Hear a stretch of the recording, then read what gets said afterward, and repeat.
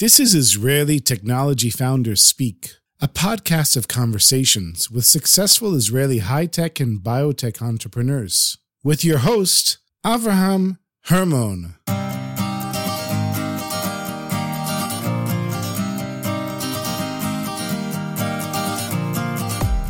Guy Goldman is the founder and CEO of Olive Diagnostics, an Israeli startup that created a non-invasive, real-time urinalysis sensor that mounts to any toilet to detect early diseases and improve healthcare. Avraham sat down with Guy in the offices of Olive Diagnostics in Jerusalem to discuss how Guy came up with the idea, how he raised money, found his initial market, lessons he learned along the way, and tips for startup founders. This podcast is a creation of JMB Davis Ben David, an intellectual property law firm serving clients around the world. You have great innovations. We keep them safe. It's not enough to just have a great startup idea or innovation. If you don't legally protect your innovations, products, and brand, anyone can claim them as their own. We keep your great innovation secure. Learn more by going to jmbdavis.com. That's jmbdavis.com. Welcome, Guy. Thanks for joining us on Israel Technology Founders Speak. I'm really happy to be here in your Jerusalem office. Thank you very much for having me. So I saw an example of your device, or a prototype of your device, at the Biomed convention in May in Tel Aviv. And that's when we started talking. And at first glance, it looked like you were standing there at a small booth with what looked like a toilet seat. And maybe if you looked at it closely, you saw some sensors on it. So tell us a little bit about what this toilet seat is and what it does. What we've created is really the world's first 100% passive, non-invasive urinalysis system. What happens is while a person urinates into the toilet, it doesn't matter where. They don't have to collect their urine. They don't have to touch it. They don't have to dab sticks, anything. They just pee the same way they have been for the past, since they've been two, and humanity for the past 3,000 years. We've been using toilets for that long. Mm-hmm. And all you need to do is you just urinate into the toilet. And as the urine is going down, while it's in motion going down, we're doing analysis horizontally on the drops. And what we're able to do is we can detect the composition of the urine. So what molecules are inside that stream going down. And we're able to also detect characteristics of the urine, such as like a volume or pressure, color, frequency, all those things that are related to the urine. Then we take that information, we put it into the cloud. And now a person urinates 5 to 7 times a day. So there's a lot of information going into the cloud. And urine is a extremely rich biomarker medium. So there's thousands of biomarkers in urine. And when you start combining the volume of urine with the color and the specific gravity and the pH and the proteins and whatever you have, you start to get very, very clear on what's going on inside the body. And our focus currently is on the elderly population and to do actually early detection of diseases. So we're not preventative. We're not trying to prevent the disease. Right now, we're just trying to early detect it before the person becomes symptomatic. Because if you take an 85-year-old woman who gets a UTI or something like that, she's hospitalized.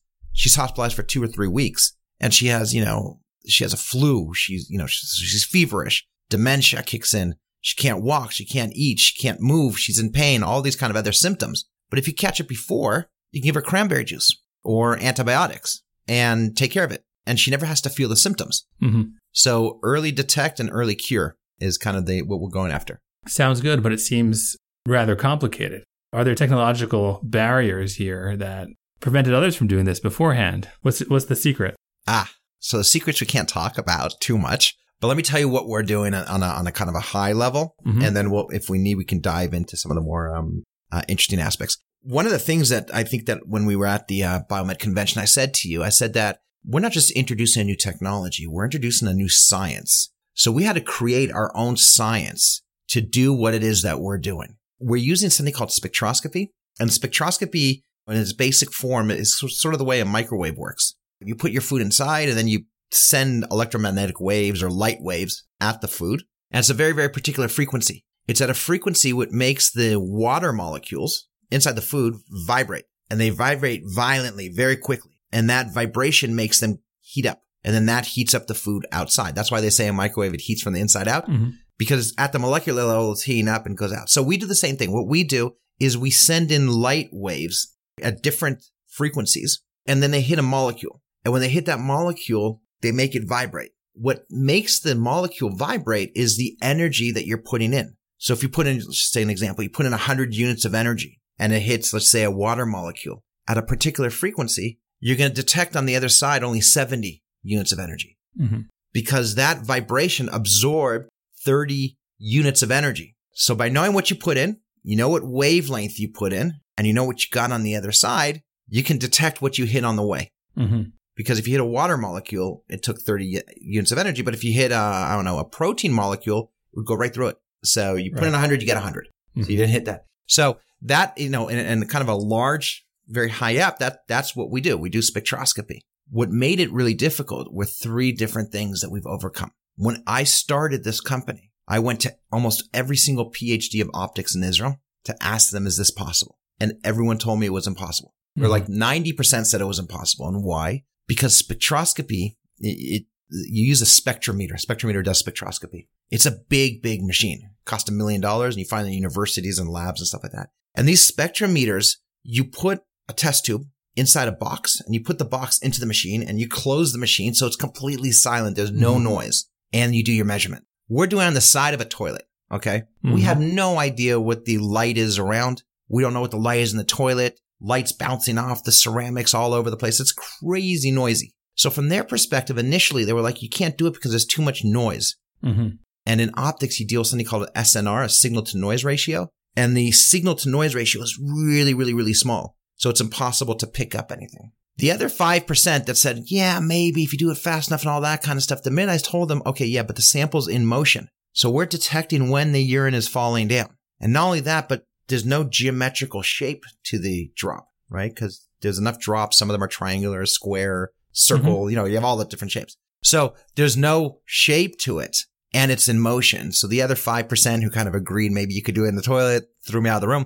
These are the things that we had to overcome. Now, there's no one in the world doing what we're doing. And the reason is, and this is the Israeli side of our technology, the chutzpah to even try it goes beyond what, they teach in university and stuff like that. So no one's doing it. We assume that competition is going to come out of the woodworks once they see, oh, wow, you can't do spectroscopy on a toilet on fluids in motion. Whoa. Okay. Why don't we do it? So we expect there to be more competition once the product's actually launched. Okay, great. And that's going to be soon, you told me, right?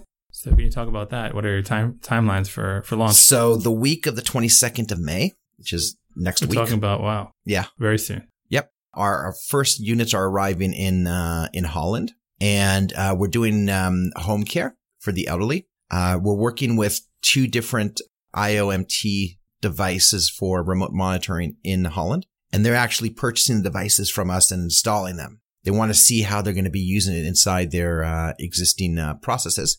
IOMT, if you can just expand. Oh, there's IoT, Internet of Things. Then there's this new acronym called IOMT, Internet of Medical Things. Medical Things, right. Yeah. Okay. So I'm getting used to it myself. And the reason we're doing that is not so much to test the sensor to see if the sensor works. We've been clinically tested. We have probably close to 10,000 samples that we've done already. We know it works. But the question is, A, are people going to sit on it? The most basic, or, are they going to feel uncomfortable, or, we don't know how the user's going to interact with it. And the other thing is it mechanically strong enough and robust enough? So we're actually testing the physical sensor, not so much the models and all that we know.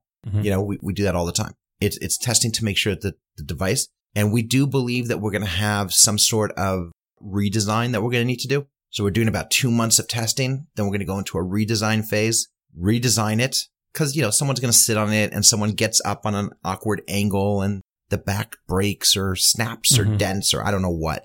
We do a redesign on it, and then we do a little short beta just to make sure the redesign worked. And then we go to mass manufacturing around October. Oh, wow. That sounds soon. It is. Everything happens very fast in our company. Amazing. Let's hear a little bit about the motivation for starting Olive. What motivated you as one of the founders to get this off the ground?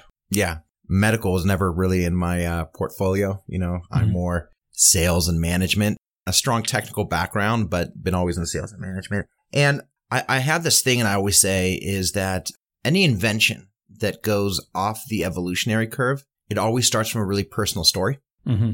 So, for example, an evolutionary curve is like, you used to get your emails on your computer, Mm-hmm. and then they jump down to your phone, and then to your watch, and then soon to be in your glasses. And they're great technologies. If you look around, you see I have all of them, right? But those are an evolutionary curve of the technology. Things that skip over that aren't an evolutionary. Urinalysis using optics on the side of a toilet, it's not evolutionary to anything, since the world today is in chemical strips and stuff like that. Yeah. So it came from something very personal to happen. And what happened was I was managing a large company in London, and I was doing the 10-4. So I was there for 10 days and back in Israel for 10-4. It's great. I racked up a lot of miles. It was good.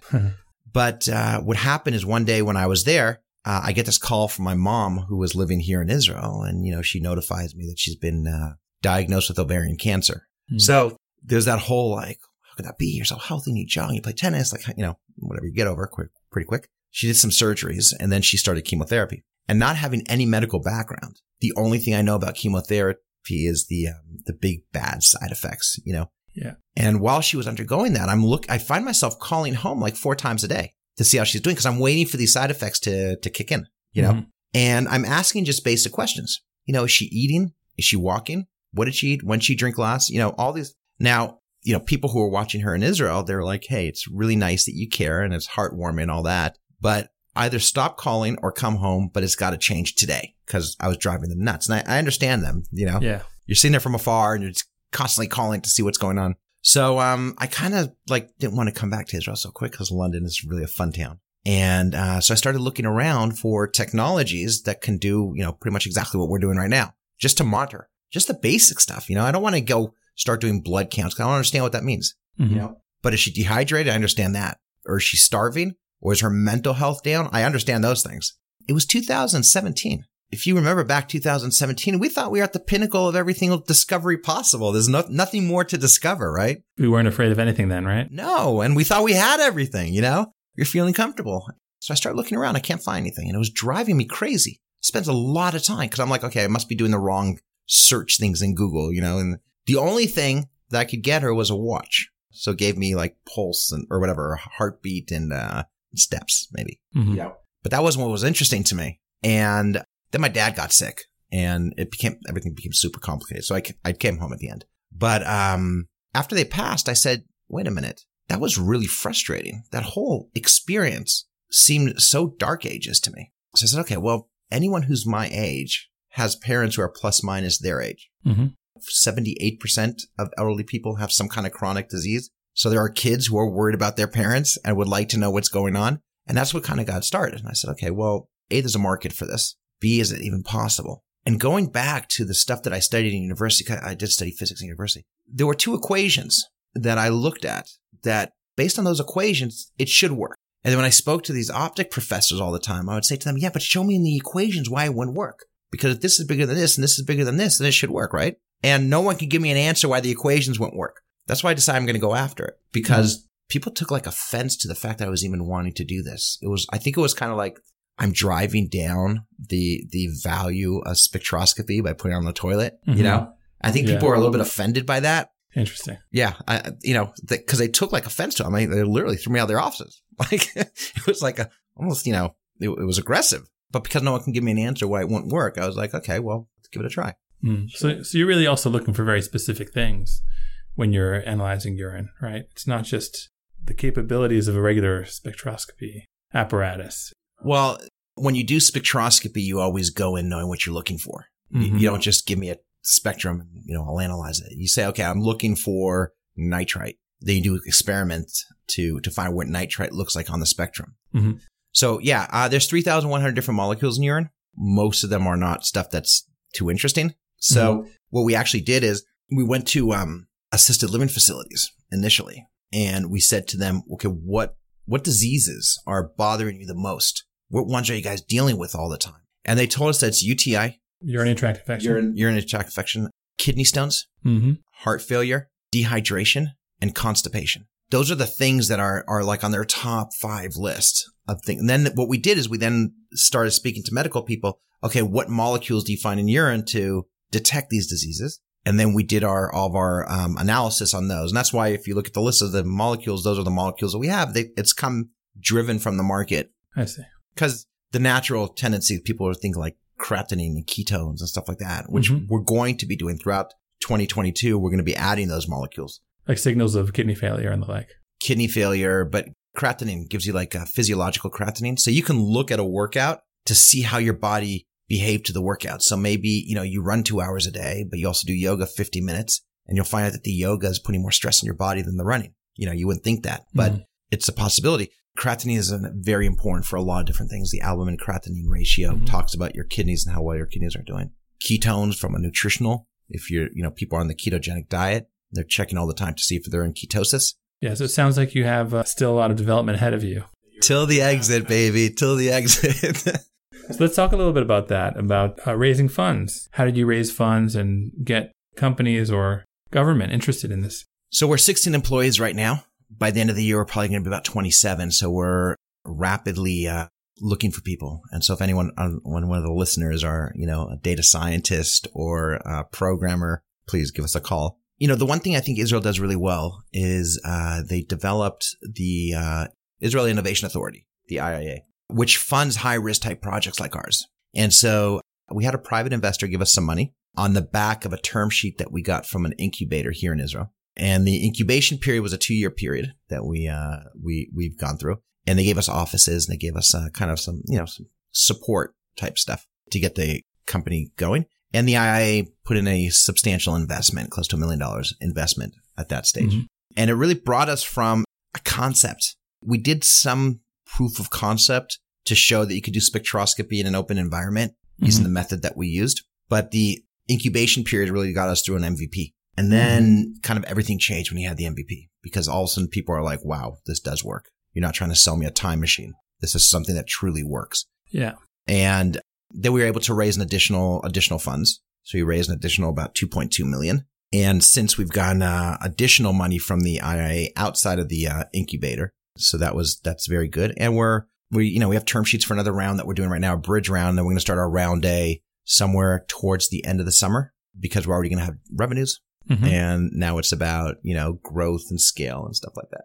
Wow. Okay. Impressive. So is this a route that you recommend going for companies that are eligible for the Israel Innovation Authority programs? There's two sides to that. One is that the incubator does take a big portion of equity, and you kind of have to get that. You have to get over that. It took me a few months after I was already inside to get over that frustration. Like, how dare they, you know? But once you're over that, it's pretty good. It's not a bad system for growing the company. The IIA is extremely diligent when they do their analysis. So they bring in, their government. So they have an endless amount of funds, right? And they'll bring in anyone that they need to bring in. So we had a urologist test us. We had a chemist. We had a physicist. We had an electro-optical guy. I mean, they just brought everyone, and everyone had a say in the matter. And you had to convince every single person, on their own. So it's not an easy process, but once you get there and they buy in. So I think there's two things. One is they're pretty hands off. You do the reporting, and as long as you're staying within, you're doing the reporting the way they want to see it, it's completely hands off. The other thing is it's the IIA, and I'm not trying to promote the IIA here, but what they do have is they have grants for every step of the process. Right. So from development, from conceptual to scale up, or to MVP, from MVP to product, from product to mass manufacturing. And then they already know you, so it should go easier. And I think our second grant was easier than our first one because, they already saw that we achieved what we said we were going to achieve. They see it's working. They got pretty excited. It was nice because they gave us the full money that we wanted, which is kind of unusual. Nice. And I guess they invited you to the convention where I met you. So yeah, so that's another plus, right? I got to meet you. Yeah. Let's talk a little bit about how you expect to commercialize your product. That's, I think, important for founders to think about. They have this great revolutionary invention. It has to have some sort of model for monetization. So what's yours and what brought you to that conclusion? When we first started, the company wasn't called Olive Diagnostics. It was called It's About Me. And we were a wellness product. So we started out as a wellness, on the wellness route, mostly because I was scared of the regulatory. Again, I don't come from medical, so I don't even really know what it is. It's just the FDA. It's like this big, scary oh my monster. God, you don't want to deal with it. We said, okay, we'll do wellness. And that was kind of our initial direction. Then we did, when we started in the incubator, we were asked to take a closer look on medical versus wellness. And we kind of got to the conclusion that it's easier to go from a medical device to a wellness, Mm-hmm. but you don't see so many examples of wellness going to medical. Interesting. So there's some, Apple, I think is a good example. They're moving more from a wellness to a medical device. Mm-hmm. But if you look at Philips and you look at Siemens, you look at all those, they always go the other way. So we decided to take a deeper look into that and go down the medical path. Then we said, okay, we're coming up with a new product. It's not like a new Bluetooth headset. Here you have to educate the world that this exists and what it can do and stuff like that. So we started looking for how can we do it as a B2B versus a B2C and who needs it the most. And that's how we got to like the assisted living facilities, because it's in their best interest to have something like this so they can early detect diseases in their patients. Mm-hmm. A, is like a premium service that they can offer their users, but B, because it reduces their cost of hospitalization, right, of lack of vacancy and stuff like that. And for us, we sell to one and they sell to many. And that was kind of the B2B model that made more sense to us. We don't want to stay here for too long. So the device that you saw at the Biomed, and it looks like a toilet seat, it looks big and whatever, that's made specially for the elderly people. Mm-hmm. 2023, we're launching our new product, which we call the K-Clip, which is just a clip-on device. Mm-hmm. And it's going to be chrome. It's going to look really cool. It's going to look like a gadget that you put onto your toilet just like, those duck kind of water cleaning things. Sure. So it's going to be something like that. So you use your own seat and you don't change anything. You just clip Mm-hmm. it on. And then we're going to be going after the B2C market. Right. But what we're looking at doing, and here's the risk or the opportunity, but what we need to do in our first installations at these is do a tremendous amount of PR that's going to grab the attention of the children of the people who we're installing this at. Mm.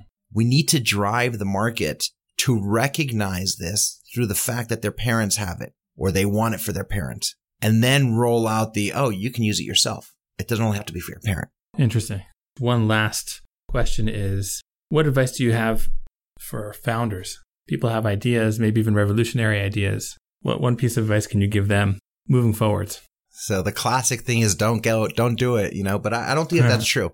I think people who are innovators in their spirit, it's just what they have to do. So it's no use telling them not to do it. The one thing that you have to get used to and you have to know it's coming, because this is my third company. So I've done this before and I've been through the trenches, but not like this. This was the first time I did it like a startup. The other ones were either start-ins in different companies or we got bought out before we even started. You have to learn to deal with rejection. You have to know how to deal with rejection because rejection happens all of the time. And I always say, if I don't get, rejected by investors 2 rejections a day, I'm not talking to enough investors because I'm not getting rejected twice a day. Wow.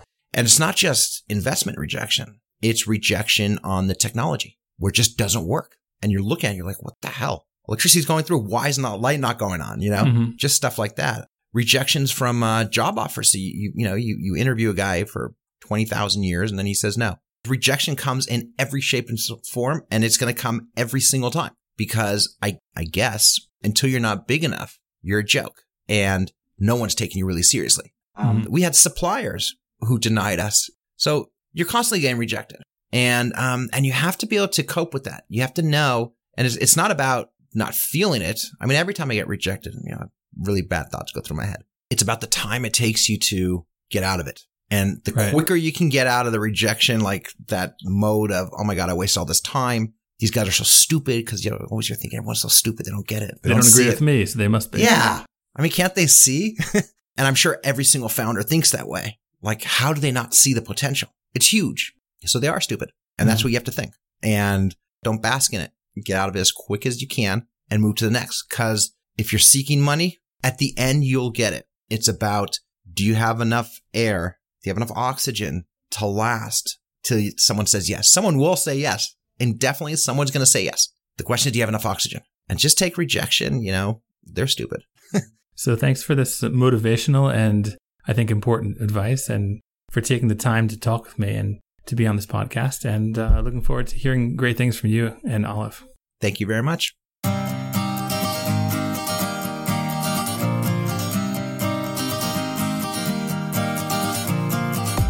That was Guy Goldman, the founder and CEO of Olive Diagnostics.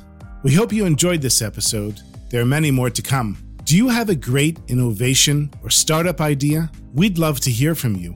You can reach out to us by going to our website, jmbdavis.com. And if you go to jmbdavis.com/startup, you'll see we have a special site specifically made for startups to help startups protect their innovations. Please be in touch with us and find out how we can help you. Thank you for listening, and we look forward to bringing you the next episode.